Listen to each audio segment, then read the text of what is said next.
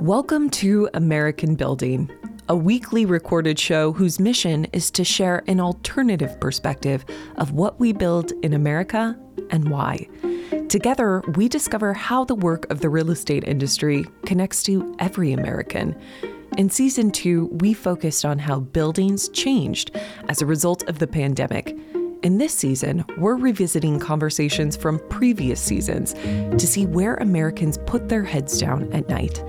Together, we will discover the many definitions of home across the New York City metropolitan area, which includes over 23 million Americans.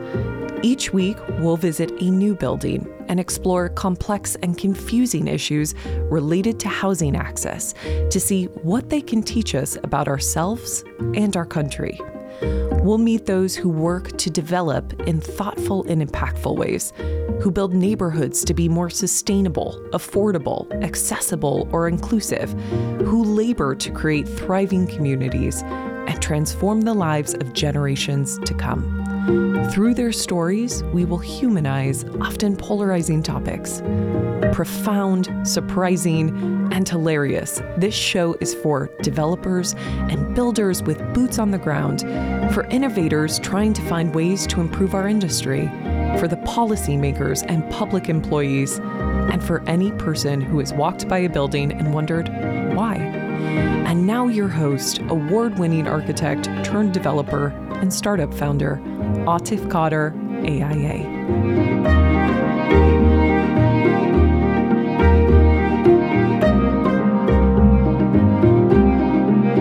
This is American Building, and I'm your host, Atif Qadir. I'm the founder of Commonplace.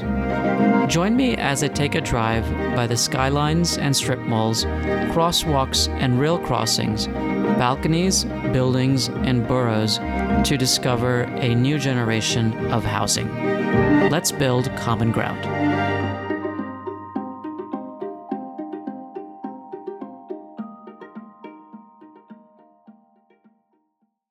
In this episode, you will learn about the history of vacation homes in the greater New York City area, the role they played in the pandemic, and new businesses growing to serve this market.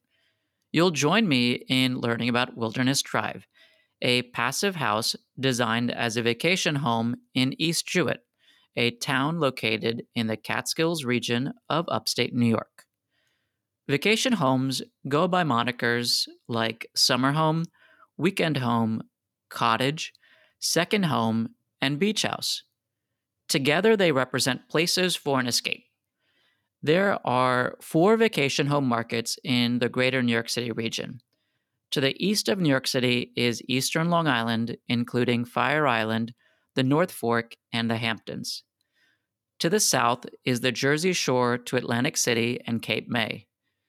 To the north are the Hudson Valley and the Catskills Mountains, including Putnam, Orange, Dutchess, Ulster, Columbia, Greene, and Sullivan counties. To the east is Litchfield County, Connecticut, and the Berkshire Mountains. The concept of vacation homes came into the psyche of Americans in 1869 with the book Adventures in the Wilderness. It was written by preacher William Murray and described his vacation into rural upstate New York at a time when most Americans, excluding Native Americans, saw areas beyond cities and farms as places of danger, i.e., from the white colonial perspective. The year the book was published, the cultural phenomenon of the summer vacation began. Writer Tony Perrottet writes about this history in an article for Smithsonian Magazine called Where Was the Birthplace of the American Vacation? Check the show notes for the link to the article. During the pandemic, there was a rush for homes outside of New York City, and particularly larger homes than before. That was because of the ubiquity of work from home. With the increased demand, home prices went up. For example, there was a 56% increase in home prices over just 2 years in Ulster County. Original year-round residents, including those in essential services like public safety and construction, those in the food service industry, and those in the agricultural industry often found it harder to stay put. In a fascinating article called Hudson Valley Towns Have a New York City Problem for online magazine The City, writer Sophia Riddle lays out the case for why New York City residents are ruining one of the four major vacation regions I mentioned earlier. But they may as well be saving it, with 45% of the new jobs created in Ulster County last year being in the tourism and hospitality sector. The link to this article is also in the show notes. The popularity of vacation homes and their rising prices have led to a cottage industry, pun intended, of venture backed companies operating to fill a perceived unmet need. Picasso is a marketplace that provides fractional ownership of high end vacation homes, also known as timeshares. Den Outdoors is a vertically integrated manufacturer of small scale vacation homes. Avant Stay is a real estate investment vehicle that is buying, selling, and operating vacation homes as short term rentals through a branded marketplace. Its founder, Sean Brunner, was my classmate at Columbia Business School. In this episode of American Building, I am sharing an edited version of the conversation I had in October 2021 with architect and certified passive house designer Jenny Peysin. Jenny is the founder and principal of Jenny Peysin Architecture, a full-service architectural and interior design firm based in Brooklyn, New York. Previously, she worked at Blaise McCoy Architecture and U plus Bibliowix Architects. She is a graduate of Cornell University. Enjoy the conversation. Thank you so much for being here with us, Jenny. Thanks for having me. When did you know that you were ready to start your own business, and how did you go about doing that? Yeah, so I worked with Blaise for about 3 years and ran a few projects there. Actually, I had a project in Jackson Hole, Wyoming, and a few projects out on the East End that, that company, Blaise, was always very generous in teaching us how the project works from start to finish. We were always very active with talking to clients and really taking it from start to finish, which was a great experience, and I learned a lot. And so when my husband finished his residency and we knew we were ready to move back to Brooklyn, which was always our goal, I was like, okay, should I just try to do this on my own? I feel like I kind of understand how this works at this point. And we were also talking about starting a family, and that kind of autonomy just felt like the right step at that point. And, we were lucky that we knew 6 months ahead of time that we were going to move. And so I basically spoke to Blaise, and he was very supportive. And I had that 6 months to put together kind of a business plan and, plan for that kind of going out on my own, which was great. And what were some of the things that you were focused on doing in those 6 months to get you ready and hit the ground running? It was some of the kind of the boilerplate stuff, coming up with, getting a website together, getting a portfolio together, talking to clients, talking to consultants, thinking about, how, bookkeeping is going to, all that stuff that you don't necessarily think about. Also just getting a company registered, all those things. And all the stuff that you don't learn about when you're in architecture school. Oh yeah, not well. even close. Yeah. Not even close. So that that was all kind of a learning experience as well. But it definitely helped to have that buffer period and kind of hit the ground running once I left. And once you did start up, there were a number of projects that you started working on both in New York and Connecticut. And the one that we will be focusing on today is the Wilderness Drive project in Greene County in the Catskills. Yep. Could you tell us the particulars about the area and then the project site itself? Yeah, so the town is called East Jewett, and it's actually not far from Hunter Mountain. So there's some really lovely forested areas there for skiing, for hiking, all that. And we found a really just beautiful 5-acre wooded lot, gentle hill, a nice little stream on it, just really lovely lot. The way that all started was another architect friend of mine who was also interested in passive house, which we'll touch on later. We were kind of just trying to find any way to work on a passive house, basically. And it's still kind of up and coming, so there's not a lot of opportunities. So we were like, okay, why don't we just create our own opportunity? And so we bought this piece of land And the first idea was to basically design a modern passive house and sell it kind of like a development, sell it to anybody who wanted. And it was the time, it was like right in the middle of COVID. People were looking to move out of the city. It seemed like a really good market for it. But, as you know, again, it's just like you do development, so you know about this. It was like it's just like a lot of difficulty to figure out how to get the right loans, how to get the right investors, all of that. So ultimately, after finding the site, and we had looked at a lot of sites. I was just going to mention, which is also stuff that you don't learn in architecture school. Oh, not right? yet. We got the design part down, I have to say, but this other stuff is definitely a challenge. But we found the site, we kind of fell in love with it, and we're like, you know what? Why don't we pivot a little bit and actually build this house for ourselves? Between the two couples, we would share it and rent it out when we're not using it, but also, use it and be able to bring our kids up there during the weekends and whatnot. So at the same time, kind of using ourselves as the guinea pigs. So for whatever mistakes we end up making on this first passive house project, at least it'll be for us and not for clients. So that's a really good methodical step-by-step approach. Yeah. I like it.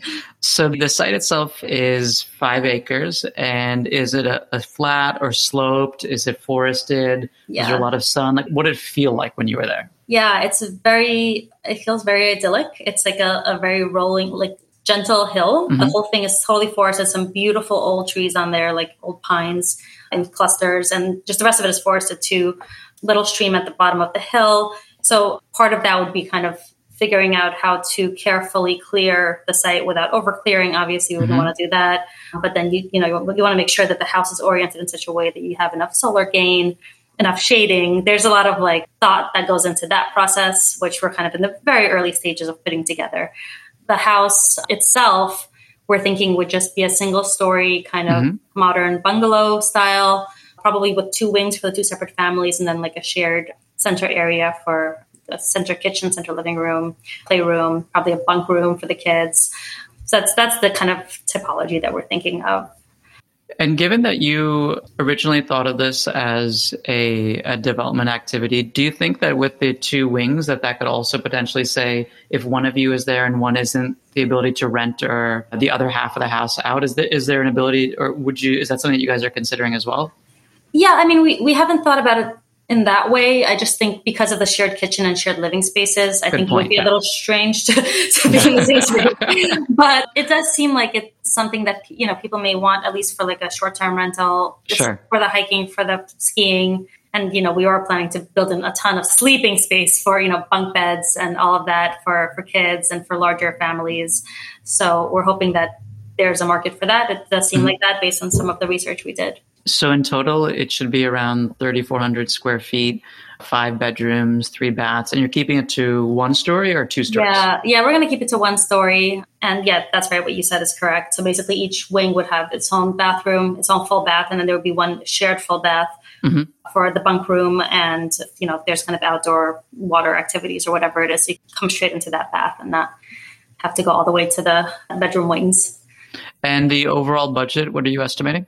So the budget came through talking to a lot of contractors, local contractors, trying to understand what they would estimate based on a square foot number for passive house. And we came in at around between $1 million and 1.3. I think realistically what it's going to be. So it's a lot, but we're hoping that between the 2 of us, we can find some sources of funds. So that's the fun of being both the designer and the developer. Yeah. So with this as the model for a larger plan that you would have to potentially develop properties for sale or for rent, do you see this as something that you'd be able to scale within this portion of New York, or you see the passive house, weekend house opportunity as something that can be actually larger across more parts of this area? Yeah, I mean, I think it's very applicable to this climate in general, but also, it really is adaptable. Because the way that the passive house structure works is that the house will maintain whatever you put into it. So if you need to heat it, it'll stay warm. If you need to cool it, it'll stay cool. So that really simple idea of having this we haven't talked about the different elements of passive yet, but basically having this really thermally insulated house is perfect for this kind of environment. And I think as a second home for families in New York City or wherever, really, it's perfect because you don't have to maintain a lot of these complicated systems like HVAC systems that typical houses have. You're not really worried about all that. You don't have an air compressor on the outside sitting in the snow. And making a lot of noise along the way. Making a lot of noise, yeah, exactly. Scaring away the wildlife. So I think it's about time that we talk about Passive House. It's actually a pretty popular design strategy that I've heard other architects talk about. So we had Anne Rowland, who's a partner at FX Collaborative, on earlier this year, and we focused on a school project, but she had talked about the increasing interest amongst her residential clients for Passive House. So I think it's something that a number of firms are looking at and are interested in. Yeah, that's so great to hear. I definitely see that interest starting to become more and more popular. But the way that my Passive House instructor, Ed May, he works for a company called Building Type. I guess he created the company called Building Type. He said, basically what you're doing is you're building a thermos and not a coffee cup. So you're super insulating the building. So the walls have a lot more insulation. The windows have 3 panes of glass instead of 2. And the exterior frame of the windows is really specifically detailed to minimize thermal bridging. So that word thermal bridging is another thing that comes up as an overall concept of Passive House. So basically where you have insulation gaps, such as where the structure of a floor meets the structure of a wall, you want to eliminate that thermal bridge. So you want to make sure that the insulation is continuous across that barrier, right? So those 2 things. And then you're creating an airtight envelope. So that is another kind of important value of Passive House, where you really want to make sure that there's not a lot of air going in and out of the wall kind of passively. And then finally, because you have... that's the name of Passive House. that's the name. Basically, because of that air tightness of the building, you have to provide mechanical ventilation. So that really brings in, constant 24-hour fresh air. And so you have this really, really great quality of indoor air. So a few things that I want to dive into in case our users aren't necessarily familiar with some of the terms that you used. When you say envelope, what does that mean? Yeah, it's just basically the exterior parts of the house. So the slab that your house is sitting on, the walls and the roof, and any kind of openings that go into that become part of the envelope. So the windows, the doors, any kind of duct penetrations, plumbing penetrations, so you really have to be mindful when you're building a Passive House that all of those penetrations are attended to really specifically and sealed up so that you have this continuous airtight membrane that goes around the entire shell of the house. And then you mentioned thermal bridging as being something that you look to avoid. What is thermal bridging and why is that an issue? Yeah, thermal bridging is basically, like I said, where you have a gap in insulation. And so where heat and cold can flow in and out of the building more easily. So you're saying, I have, 6 inches of insulation in my wall. Like, that's it. It's great. Done. But if you think about it, like where the beams come to meet the exterior wall, there's a beam pocket. And, and then you have a gap and the insulation only dwindles to 2 inches. And so you have to think about that as being, you just have to address those really carefully in the detailing. So when you're drawing through the building, you have to think, okay, where are my points of thermal bridging going to happen? It's usually where 2 things come together, right? So when a window frame and a wall come together, that can create a thermal bridge. So you have to think about how you're going to address the insulation meeting the window frame. You want to make sure that there's overlap all the time. And those are, interestingly, also the places where buildings tend to fail from moisture as well. So it seems like those are really important points, both from heat management as well as moisture management too. Yeah, 100%. And then the third thing was triple pane. So the concept is 3 panes of glass. What's between those panes and why is that better than, say, double pane or single pane? It's really just the more panes of glass you add, and they have an air, I think it's argon, in between each pane. Basically, the more panes you add, the higher your thermal rating of your window is. So the better the window is able to keep the heat out. And with triple pane, just through the research of Passive House, they were able to find that is kind of the right range for the level of insulation that meets that Passive House standard, basically. Perfect. And then since Passive House is a relatively new concept in this kind of modern iteration of it, what are some of the ways that you have developed to communicate the ideas of Passive House to your clients?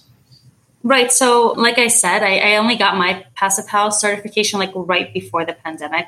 Okay. And we've So been, you're relatively new as well then. we are trying, we are trying to introduce all of our clients to passive house. Every client whose project has any possibility basically to become a passive house. And that includes, brownstones in Brooklyn, like those, it's really like, so passive house has like a separate branch called Enerfit that's perfect for retrofitting existing buildings. Oh, so it doesn't necessarily have to be new construction and No, like a remote it doesn't place. at all. Yeah. Okay. I mean, it's much harder. You can't really do it within like an apartment building. It's like a little bit harder.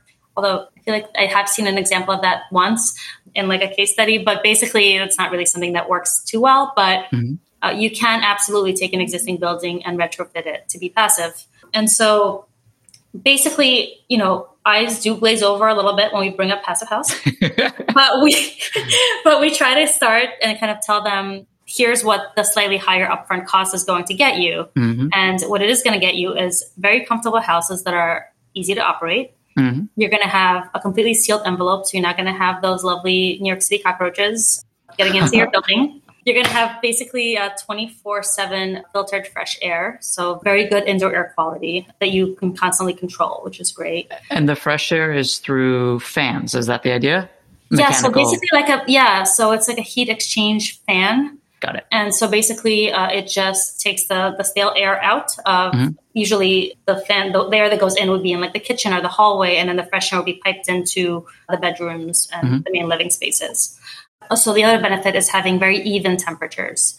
So basically you don't have a cold spot next to the window. So if you're leaning against the window, you're not going to feel that cold, against the glass. Basically the whole house has like a very even, comfortable temperature. And then also, I mean, you really get a 70 to 80% savings on heating and cooling expenses, which is huge. 70 to 80%. Yeah, because it just takes a drop. It does not take, it's really a massive savings in the long run, because all it takes is like one little mini split unit to heat and cool a house. A mini split would be like a through wall unit that does both heating and cooling if needed. It's right? Exactly. And basically you could do that same unit, but ducted. So you evenly spread out the air. But the nice thing about passive house, you don't need to have like radiators in front of every window to mitigate the cold that's coming from the windows. The grills that you place can be really anywhere. They work with the design. So they have a lot of flexibility from that perspective too. There's something that's so ironic about the way that buildings are traditionally designed, in the idea being that heating is put right in front of the windows in order to essentially heat the windows, because that's the area of the largest amount of heat loss. Exactly. I don't think many people that are homeowners realize that's why those things are where they are. It's nuts. Yeah, I know. But that's what, I guess that's the trade-off for having light. That's true for a long time until this has now become popularized. I think what you described, the 70 to 80% savings, is something that is incredibly interesting to people that don't necessarily have the opportunity or the option for energy saving systems, say like geothermal or solar, because of where they're physically located, or perhaps because of the energy company in their area. They may have something, they may be subject to a very cost fluctuating fuel source, like for example, propane. So my parents live in the Princeton area, and that particular utility uses propane. So their bills can wildly swing up and down. So this sounds like something that a lot of people probably in this area would be interested in then. Yeah, it's actually very interesting that you bring that up, because the origins of passive house, when it started out in the 70s, a lot of the research was by North American builders who were responding to the oil embargo and wanted to build houses that used very little energy. So that's kind of like, that was like the impetus for it. So yeah, you're absolutely right. It's completely applicable to today's, environment and kind of global environment.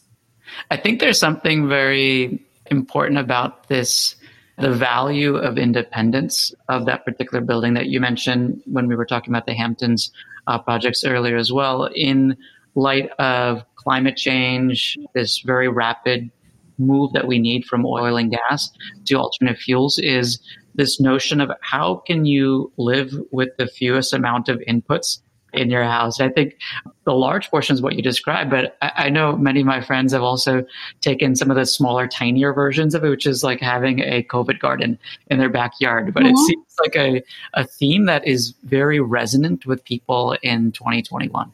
Yeah, and actually what you said is very true. And I wanted to bring up the fact that if you're doing passive house, you don't even need to do geothermal. You're using so little energy that's overkill. Solar panels will be more than enough, and you'll probably be like selling the energy back to the grid at that point if you're doing solar panels. That's interesting, because I feel like energy saving methods and processes may get bucketed in people's brains in the same place. So they assume that if it's passive house, then you're doing geothermal and you're doing solar and you're doing this and you're doing that. But really, I think as this knowledge becomes more available and it's more commonly used, that there probably is going to be more nuance to it, and people will understand that if you do this, you don't have to do this too. Yeah, I think what makes it passive is that you're doing this thing once, and it operates as it is. Like that is this thing that you built it's doing its thing, and you don't have to like give it all this input, which is great. It's like exactly where we need to be. So let's take a step back. Now that we understand the fundamentals of what passive house is about and how people are receiving that and how that's a very valuable strategy to pursue, what are the origins of the modern passive house movement? Right. So as I mentioned, it started out in the 70s. The 1970s, yeah. The 1970s, yeah. In the US and Canada, basically with these builders trying to find ways to build very low energy buildings in response to the oil embargo. And then it kind of traveled over across the ocean to Germany, where researchers started kind of putting together like the actual tenets of the actual passive house movement. So in the 70s, it wasn't quite defined yet for what it was. And then in the 80s in Germany, basically these two researchers started to put together the actual kind of building science numbers behind this idea of passive house. And that's actually where the majority of passive buildings exist today, is in the German-speaking world. So that's kind of how it started out. And very slowly, this movement, I want to call it a movement, but it's basically like a style of building. It's not prescriptive. It's a type of building that's based on goals. So basically, they give you like the amount of air exchanges, like the maximum amount of air exchanges that you're allowed to have with the interior of the house and the exterior of the house. Like the number of the U value that you have to hit for your walls, the U value that you hit for your ceiling, like roofs. There's like specific kind of benchmarks, and then you do it however you want to do it, however it makes sense in your location with whatever building materials you have. That's the beauty of it too. It's very adaptable.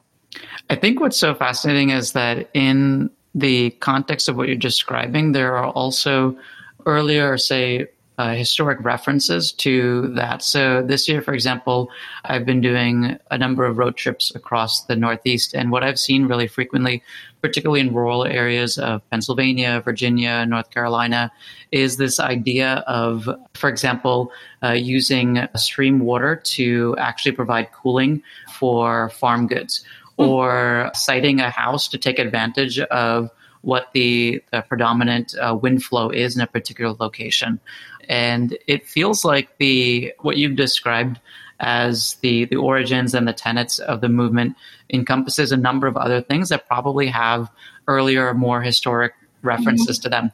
Because when you didn't necessarily have the optionality of different things, you would have to make do with what was available to you in order to survive and be happy.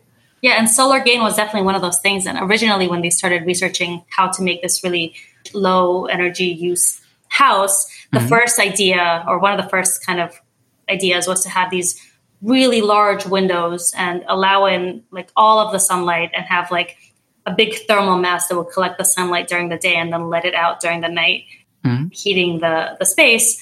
But through this research, actually in the 80s, they realized that the better way to do that, the more efficient way, is to actually just super insulate. You still have solar gain that you're trying to get, but they were finding that buildings were actually overheating. It was kind of like a greenhouse, and it wasn't a comfortable living environment. So by super insulating and being a little more specific and controlled about your solar gain and solar shading, that's kind of how they came to this standard.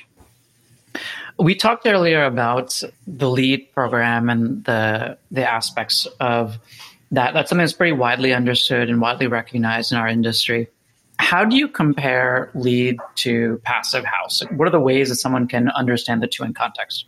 Yeah, I mean, I think the goals of both programs are very much aligned. And early in my career, because I was first exposed to LEED, I was kind of all in. I did my LEED certification. I took the test. It was a great program, and it is a great program. Basically, the way it works with LEED is that you're working towards points, and points add up to a certain kind of LEED certification. So you get a certain amount of points and you get LEED silver, a certain amount of points and you get LEED gold.